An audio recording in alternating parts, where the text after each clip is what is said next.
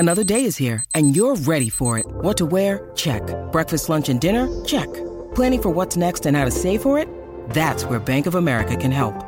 For your financial to-dos, Bank of America has experts ready to help get you closer to your goals.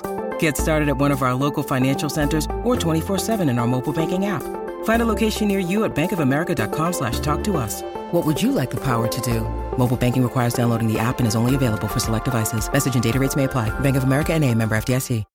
When you need mealtime inspiration, it's worth shopping Kroger, where you'll find over 30,000 mouth-watering choices that excite your inner foodie. And no matter what tasty choice you make, you'll enjoy our everyday low prices, plus extra ways to save, like digital coupons worth over $600 each week. You can also save up to $1 off per gallon at the pump with fuel points. More savings and more inspiring flavors make shopping Kroger worth it every time. Kroger, fresh for everyone. Fuel restrictions apply.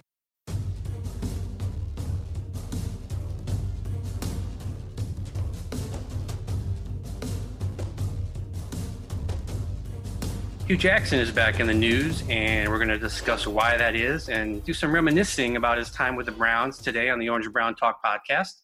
I'm Scott Patsko, and I'm joined by Mary Kay Cabot. How you doing, Mary Kay? I'm doing great, Scott. How you doing? Doing good. We're both in our basements, ready to go. So Hue was on local radio recently, and he talked about a lot of the things that he talked about after he was fired. How he felt when he realized he wasn't going to be coaching a team on the rise. He talked about Baker, talked about, getting fired. But one of the bits of news, I guess, that came out of it is that he's writing a book. And it's not coming out till 2021, which, wow, that's a long lead-in time to promote your book. But still, that's one thing that I kind of took away from it. So I thought we'd talk a little bit about Hue and his time with the Browns and what we remember, and maybe a little later we'll get into what we think might be in that book. But first thing I wanted to ask you about is, what is your lasting memory of Hue Jackson's tenure with the Browns now that we got a little bit of distance between him being let go? What's your lasting memory? I think more so than anything, and the thing that stands out to me was the fact that he was expected to try to win games here with Cody Kessler and DeShone Kizer. And, they just didn't have a whole lot of talent on those rosters. It was a tough hand that he was dealt. He had to guide the team through a very difficult time. And, any coach, even Kyle Shanahan, who just got an enormous extension, even he found it difficult to win when he didn't have a really good quarterback. So I think that's the number one thing that stands out is they supplied him with Cody, with DeShone, and he was fighting for, guys like, Jimmy Garoppolo and, A.J. McCarron, even at one point, and other quarterbacks along the way that he really wanted. He wanted to sign Colin Kaepernick at one point. And I remember writing about that back then. That's not news that he wanted to do that. So there were a lot of different guys that he wanted to try to win games with and didn't have an opportunity to try those guys. Yeah, the Kaepernick thing also, I saw that making the rounds this week, and you're right. We had touched on that before. I think A.J. McCarron, wow, there's a name I hadn't thought about in a while, and that whole ordeal with the did they not submit paperwork on purpose, or did they try to sabotage that? But I'll always remember, of course, Demarius Randall trying to hand him the ball when he was on the sideline with the Bengals after the turnover. But that really wasn't when he was with the Browns. What I remember from him and his time here is, because I came in at the same year he did. My first year on the Browns beat was 2016. So being in that locker room the first 2 years when they were going through 1-31, and there was never a sense of this is horrible, this is awful, and everybody just wanted to get out. It was more of a calm, I think. It was more, we understand that we're a team that's building, and yes, we're losing, but we're trying to get better. That all changed in 2018. Especially when Baker kind of took over his role, the mood and the attitude in that locker room really switched. But I thought those first 2 years, it felt like Hue did a good job of keeping everybody focused, even though he says now that he didn't really understand the plan at the beginning, that they were going to tear it down to the studs. But after that all happened and he was presented with those teams, I thought that he did a good job keeping things together for those first 2 years. Yeah, I mean, he had no choice. He had to. He had to be sort of the face of the franchise. He had to be the face of what was a time of acquiring draft capital and building up resources so that they could purchase free agents and things like that. So he had to be the front man for all of that. But he was taken aback by that. And I remember the day that he was fired, like it was the day after that he was fired, that I actually had an opportunity to go to his house. And I sat there at his desk in his office at his house. His wife, Michelle, was there, and I had an opportunity to kind of go over some things with them. Some of the things that we talked about were on the record. Some of the things that we talked about were a little bit off the record. And he was, he was very, very devastated about how this all went down, because that last year, he really thought that was going to be an opportunity for him to have a chance to maybe call the plays, to finally have a good quarterback. So they finally get a quarterback and they take play calling away from him.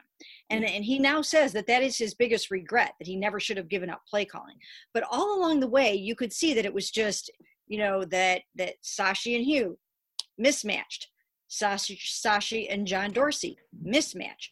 And Hugh and John Dorsey mismatched. Hugh and Todd Haley, big mismatch.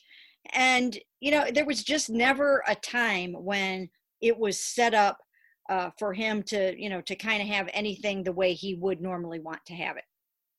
Do you think he got a raw deal? Do you think that,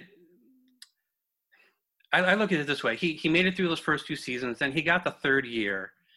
And I know that he doesn't like the fact that they took the offense away from him, and that's understandable because, he was an offensive coordinator, and you look at the fact, well, that's had a huge deal with him getting hired in the first place. But from the comments that he's made and not being able to run his offense, every coach wants players, but I think the critics of Hugh Jackson will say, well, you're the head coach and you have this great offense and you have this great offensive mind.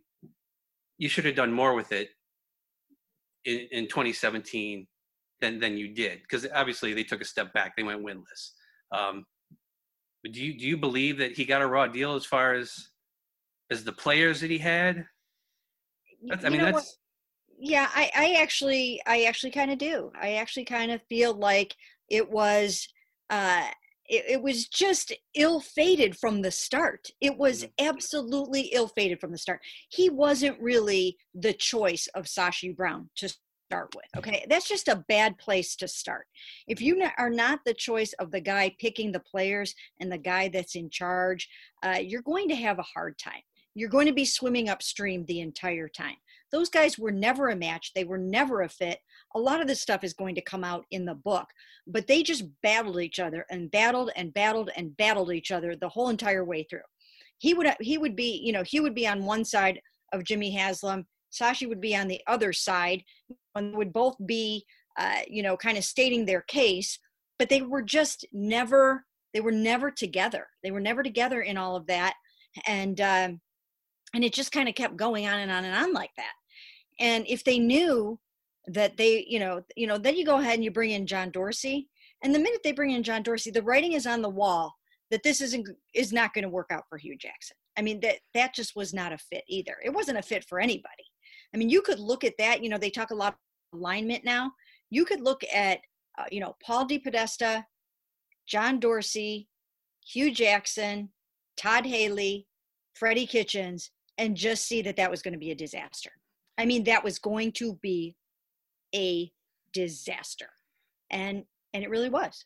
But Hugh had to be happy that they had a quote unquote football guy in John Dorsey as opposed to Sashi Brown at that point. I would tend to believe that he maybe looked at that situation as being more comfortable, but at the same time, you have a GM coming in who had nothing to do with you being hired in the first place, and that's always got to leave you a little bit uncertain about your future. I look at it now, and you take Hugh out of the equation, and I think we've even talked about this. What they have now in the front office and the head coach seems like what they had in 2016 with just a coach that aligns better with that thinking. It's basically the Sashi isn't here, I know, but it's kind of that same mold in the front office, but now you have the coach that works. you know. Yeah, basically that's what they did. They just kind of turned back the clock, and again, like you said, without Sashi, they went with the plan that Paul DePodesta. Now he is the chief strategy officer, and he tried to get this sort of plan rolling back then. Okay, and it didn't work out. It didn't work out because you have to have the right people together to make that work. So now they really are trying that sort of all over again with people that are not going to clash, with people that are not going to butt heads. And yes, Hugh Jackson did think, hey, I finally have a football guy in place here and this is going to work out. But I don't think John Dorsey ever intended to keep Hugh Jackson long term. If you did, I don't think that you would have taken play calling away from him. I don't think you would have brought Todd Haley in. I mean, that was just a combustible situation right from the start, obviously. And we saw how that played out on Hard Knocks. I mean, that was a bad scene. It really was. I am looking forward to reading about some of that stuff because, you could just tell that Freddie, Todd, and, some other people were kind of aligned against Hugh. And I think he really took a step back and tried to sort of, stay out of the play calling, stay out of Baker Mayfield's way. And he just kind of handed it over and said, all right, you guys, let's see what you got. And, that kind of blew up in his face too. I was surprised, and you mentioned your interview that you did with him. He also went on First Take. I believe it was First Take. He went on ESPN, I know that, and talked, and he didn't come off well after that. I was surprised that he did so much talking after he was fired. It seemed like just somebody kind of just swinging, trying to connect and clear his name in a way. A lot of coaches, they get fired and they kind of, go off the grid for a while and maybe don't do this. I was surprised. Were you surprised that he did the interview with you, that he was that open to that? I was a little surprised. I was a little bit surprised about that. But I think that throughout some of my coverage during those years, I think, I was trying to write things like, hey, it's okay to try to acquire assets. It's okay to try to trade for draft picks. It's perfectly okay to gather all of this cap space. Those things are all good. But then you have to marry that up with really good talent evaluation, and you have to pick really good players and add good players onto the football team. And I was of the mind that there was, a little bit of a missing element. I mean, Andrew Berry was on the staff back then, but he was very young. He was very new. And I really thought that there should have been someone right under Sashi that would have been more not John Dorsey, because I don't think that would have worked, but more of a traditional older school, just scout that could have helped pick the players. And I think they would have made fewer mistakes during those years. Well, like I said, I came in with Hugh, so my being up close and personal with Browns coaches and quarterbacks started there. You've obviously been on this beat for much longer time than me, and a lot of quarterbacks, a lot of coaches to go through. How did the relationship between Baker and Hugh compare to others? Because, I mean, obviously we know how things blew up after Hugh left, and with Baker calling him out and all that. But when they were both in the building, I mean, it didn't seem that way, but after the fact, maybe we found things out, like Hugh's mentioned how he's never been attacked the way Baker attacked him. And again, that's, I think, maybe alludes more to after the fact. But, I mean, did their relationship stack up to others that you saw, or did you think there were problems? Well, no, what happened was basically there was a very, very tight-knit triumvirate of it was Todd Haley and Freddie Kitchens were very close. I mean, Freddie Kitchens came along as part of the package deal with Todd Haley. And, and then Ryan Lindley came in to the picture as well. And then there was Drew Stanton, who was very, very close to Freddie and Todd Haley and Baker. So those guys were all kind of aligned in a little bit of a clique, if you will. There was a little bit of a, thing going on there. And Hugh was on the outs. He was not part of that. And I don't know what was said, what was brought up. I mean, you saw the very strong things that Baker Mayfield said to Hugh Jackson and about Hugh Jackson. And to this day, those are some of the things that I would like to read about in the book. What was he talking about? And I got the impression that Hugh doesn't really know quite exactly what Baker was talking about. I think he tried to take a step back and just kind of let those guys handle Baker and let him coach him. He was going to let Todd call the plays. He was going to try to be more of the CEO coach. And somehow that group turned on him and really turned on him to the point where Baker basically, as we came to find out, thought that he was a horrible person. And I think that's one of those things that still remains puzzling, a big mystery to Hugh to this day. And that is, what did I do to make you feel that way? And it would be interesting to find out, what all went down there, because, he didn't really have a whole lot of dealings with Baker Mayfield one-on-one. He let those guys handle that.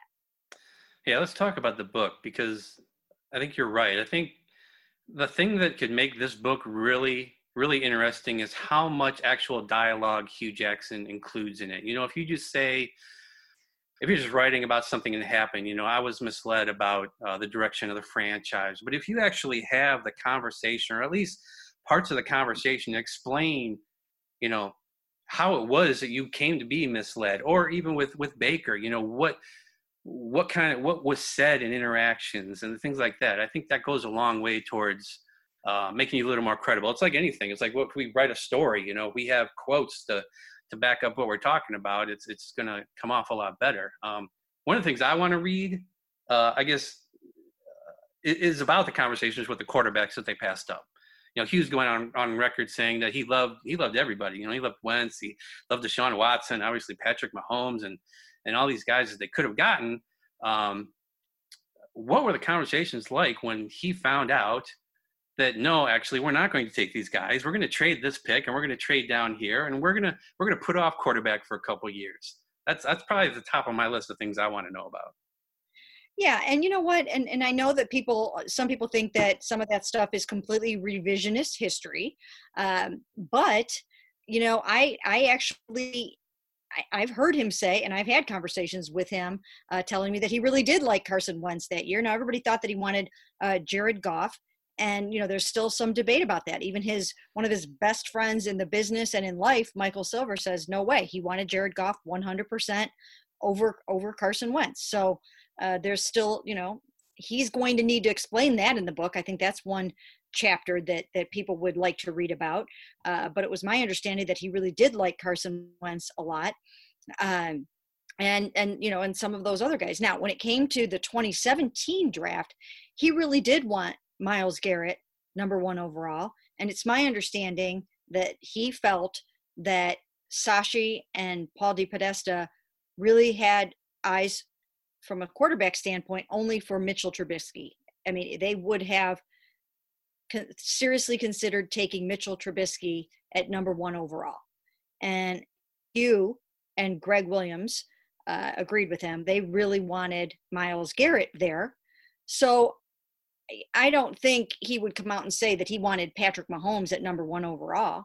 Right. He liked Patrick Mahomes. And he liked Deshaun Watson a lot. He liked those guys a lot. And I think he would have liked to have them, maybe trade up, not let the Chiefs grab Patrick, take him somewhere. But he did like those guys. I think it was just kind of a matter of where, because we know that, that he, when it came to their second pick in the first round of that draft, wanted Malik Jefferson. So, so that one, we're not really sure how that would have worked out. But I think if Sashi, and I think that's in part too, because he knew, once again, that Sashi only had eyes for Mitchell Trubisky. He wasn't going to draft Patrick Mahomes. He wasn't going to draft Deshaun Watson there. They liked Mitchell, and that was it. It's my understanding. So these are some of the things that I think will be very interesting to go back and revisit. But the thing that stands out to me is just that constant fight for, please get me a quarterback, any quarterback, get me something, Well, they got him Deshaun Kaiser. That's what they got him. Right. I mean, think about the fact, trying to win with two, unproven rookies. Mm-hmm. It's a tough thing to do in this league when you are also trying to rebuild the team. Yeah. I mean, nobody was talking about anybody other than Trubisky alongside Garrett for that number one pick. I think what it probably comes down to is that second pick. Do you trade up, or if Mahomes is there, maybe do they take them? Or obviously Watson was a missed opportunity, so you end up with Kaiser, and then you end up with 0-16. That's the way it happened. Another thing I want to read about is Hard Knocks and what that experience was like, and that scene in the coaches meeting that is now famous with where Freddie Kitchens is talking about players taking time off and rehabilitating and all that. That couldn't have been the only instance of something like that cameras caught. That clashing of ideas between the coaches. I'm just curious of what else from that experience he takes away, because there had to be things that were left on the cutting room floor that maybe he was worried about. And did he see that as a detriment, some sort of thing that held him back from coaching the rest of the season? Because here, the Haslams weren't in the room, but they obviously saw that. And so then they get more of a sense of what's going on in their coaching ranks. And along with all the fans and the rest of the league sees that. I don't know, that seemed like a big hit to me, to him, when that episode came out. Well, I'll tell you, by that point, he knew that there was a tremendous divide. He knew that it was Todd Haley, Freddie Kitchens, Drew Stanton to some degree, Baker Mayfield over there, and that he was over here. And that John Dorsey was with those guys, because John had a hand in helping to hire Todd Haley. So by that time, the writing was already on the wall for Hugh Jackson. He knew what was up. He knew that he shouldn't have given up play calling. He knew that those guys were, if you will, conspiring against him in some ways, and that this had the potential to get ugly. And I think by then he really knew that. And it came out on camera. And you know what? A lot of times when you're fighting and scrapping and clawing to keep your head above water, and that it's kind of falling apart, maybe not things don't always come out of your mouth the way that you normally would want them to. You're not going to say the right thing in every situation. No matter what you say, everybody's going to hold it against you. When you go 1-31, and when you don't win, when you're in that position, put in a position to lose that much football, you just don't have any leverage with the fans. You know what I mean? Like, everything that comes out of your mouth, you're going to get slammed for that. So it was in a no-win situation whatsoever. And he's had to, I think, keep everything, under wraps, because, when you're still getting paid by a football team, you can't, you want to get that paycheck, you want to take your paycheck and go to the bank and deposit it, and you want your money. So, so people wonder, why is he waiting to write this book? That's why you wait. You have to wait until the gag order is off, basically. And anyways, it was a difficult and stressful time, because once again, the Browns were trying to, they had a mission, and they were going to do something different than a lot of other teams had ever done, in a very analytic kind of a way. Now, whether or not you want to call that a teardown, I don't call it a teardown. I think it was trying to build up. I think they were trying to build up draft picks and money. In my opinion, that's what they were trying to do. I don't think they were trying to screw up all the draft picks. I don't think that at all. No. I think they just, at that time, were incapable of drafting the right players. Yeah, you mentioned saying the wrong thing. Can you imagine, being in that position and not just losing week after week, but having to talk about it 5 days a week? It always fascinates me how much time professional coaches, not just NFL, spend talking to us about what they do. CEOs and PR people at major corporations don't do that, but we get that from coaches. And being the spokesperson for a sinking ship like that, I wouldn't want to go through that. And he obviously didn't come through it unscathed. He had obviously the famous jump in the lake comment, but that's a tough job, and it's tough to have to do that and explain yourself every day. So. Yeah, and you know what? I think in the rearview mirror, when Freddie came along and coached a really, really talented roster, like an incredibly talented roster, to a 6-10 season, and it was so dysfunctional, and he said so many dumb things up there in the front of the room, and did so many dumb things, then I think, maybe some people may have looked back on Hugh's tenure and thought, okay, maybe we get it a little bit more than we did.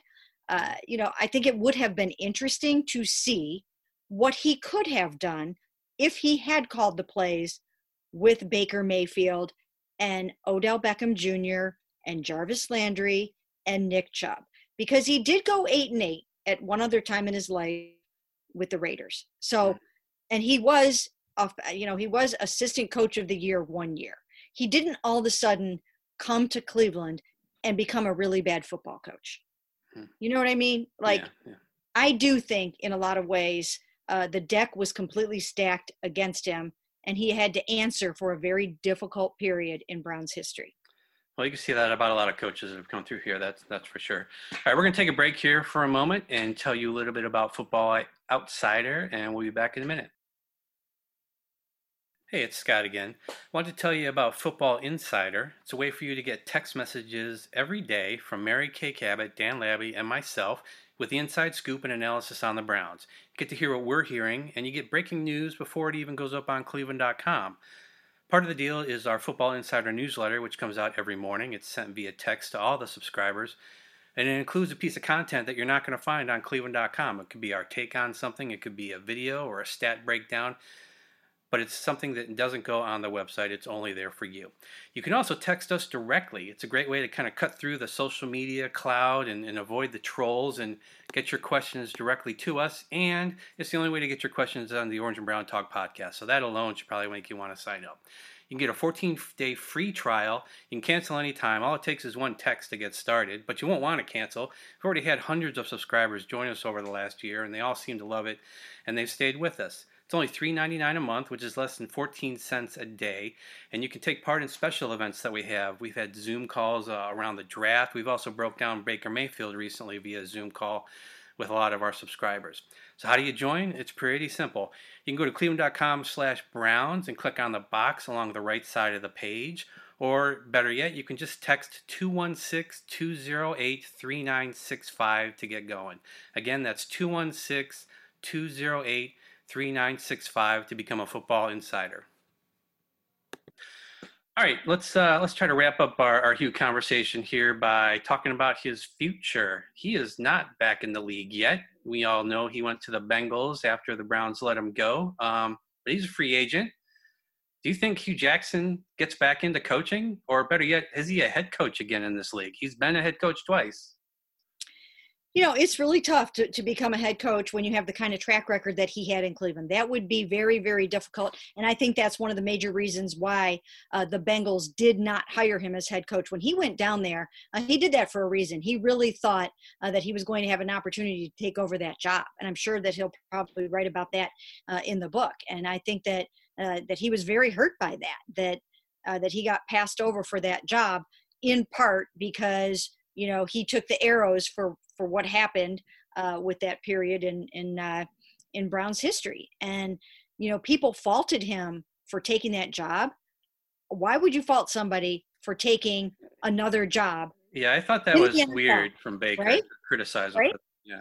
Why would anybody criticize a human being for taking another job after they get fired that could keep them in the NFL? Because, look at him now. He's not in the NFL, and there are plenty of coaches that are no longer in the NFL after they lose jobs. Rob Chudzinski, you know what I mean? Mm-hmm. So I don't think anybody should have ever faulted him for that. I do think he will get back into the league in some capacity, or he'll get back into coaching in some capacity when it's right. And, if maybe Marvin Lewis will get back into the league. There is a lot of talk right now about minority coaches, and there just aren't many of them. There are 4 minority coaches in the NFL. That's not enough. That's just not representative of of the league, of what goes on in the league, of what should go on in the league and what goes on in this country. It's not enough. 2 GMs that are African-American and 4 coaches. So, if some of his, friends, including like a Marvin Lewis, gets back in, I could see him coming back in as an offensive coordinator and there. I don't know if he'll ever get another chance as a head coach because of what happened here in Cleveland.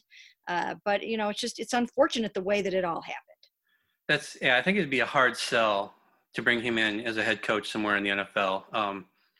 And I'm wondering if this book does come out and say it has a lot of revealing things in it, how would an owner feel or a GM feel about hiring somebody who wants to kind of air the dirty laundry, so to speak, when they're gone? I don't know. We'll have to see what the book looks like when it comes out. But I do think you're right. Having a friend, having somebody who you've maybe worked with before would be a big step in getting him back in the door, and it'll probably be a coordinator or position coach job. I guess it depends on if he really wants to do that or if he really wants to be a head coach. Maybe that's something he writes about in his book. But hiring Hugh Jackson, I just, wherever he would be hired as a head coach, there would be some sort of outcry from fans, which is silly because it's not like he ever did anything here that was particularly bad. He just lost a lot of games, Yeah, and that's the name of the game, obviously. And his name is still on that 1-31 record. His name is on 0-16, and that is a hard thing to overcome. I think in terms of head coaching, I could see more so him coaching in college. I think that he will be a coordinator again in the NFL. And again, he's got a lot of friends in the league. I mean, he's got, Mike Zimmer is a friend, Vance Joseph, Marvin Lewis. He's got a lot of guys that, that he's coached with or under that see the value in him on their staff. So I think he will get back into the NFL. I don't know that anybody will ever give him another head coaching job again in the NFL. We'll have to see about that. Well, clearly calling plays is a big deal for him. So I'm guessing coordinator job somewhere. So, all right, let's take a stab at the title of this book. It's going to need a title. We don't know if I'm guessing it's probably going to be about his life. There's more to Hugh Jackson than just coaching the Cleveland Browns, obviously, but maybe it's just about his experience here. So if that's the case, any ideas on what you might call it? I have a couple. Yeah, I think I would call it Hugh's Here, baby. There you go. That was one of the things that he first said when he walked through the door, is that Hugh's here, baby. And I'll never forget when he walked through that door, because he was just on top of the world. He really thought that he had all the resources and everything that he needed to turn the Cleveland Browns around. So many coaches walk through the door and think that they are going to be the ones that are going to turn this team around and, just have a parade in their honor because they did it. And he walked through he just burst through the doors thinking that was going to happen for him, and it just couldn't have gone any worse. That's a good one. The first one I wrote down, and this is probably, I could see Doug Lesmerises, our colleague here, who was not necessarily a Hugh fan, coming up with this one, but it was Sachi's fault would be probably the first thing Doug would throw out there. For sure. I was sadly misled. I think that's kind of a theme with his whole experience with the Browns, but the one I like the most is "Come on in, the water's fine," which I think works even if you go back all the way to his youth and just talk about his whole experience getting into football and his career. Obviously there's the nod to the jump in the lake, but I get the sense that he's probably in a better place than we think he is after going through all that. At least that's the way he comes off to me. So. Well, I think that last year, and with what happened again with Freddie, with that roster, with a roster that never should have gone 6-10, it somehow, I think, it sort of took a little bit of the edge off of the previous couple of years. So, I think it helped him a little bit. All right. Who knew we'd be talking about Hugh Jackson on June 16th in 2020, but we did it. Look forward to this book coming out. Again, it's not supposed to come out till next year, so we got plenty of time to get ready for that. That'll do it for the Orange Brown Talk podcast today. We'll be back tomorrow with another round. I'm not sure what we're going to talk about yet. again, it's the middle of June, people. We gotta struggle to come up with some topics here, but we'll do it. So for Mary Kay, I'm Scott. We'll talk to you next time.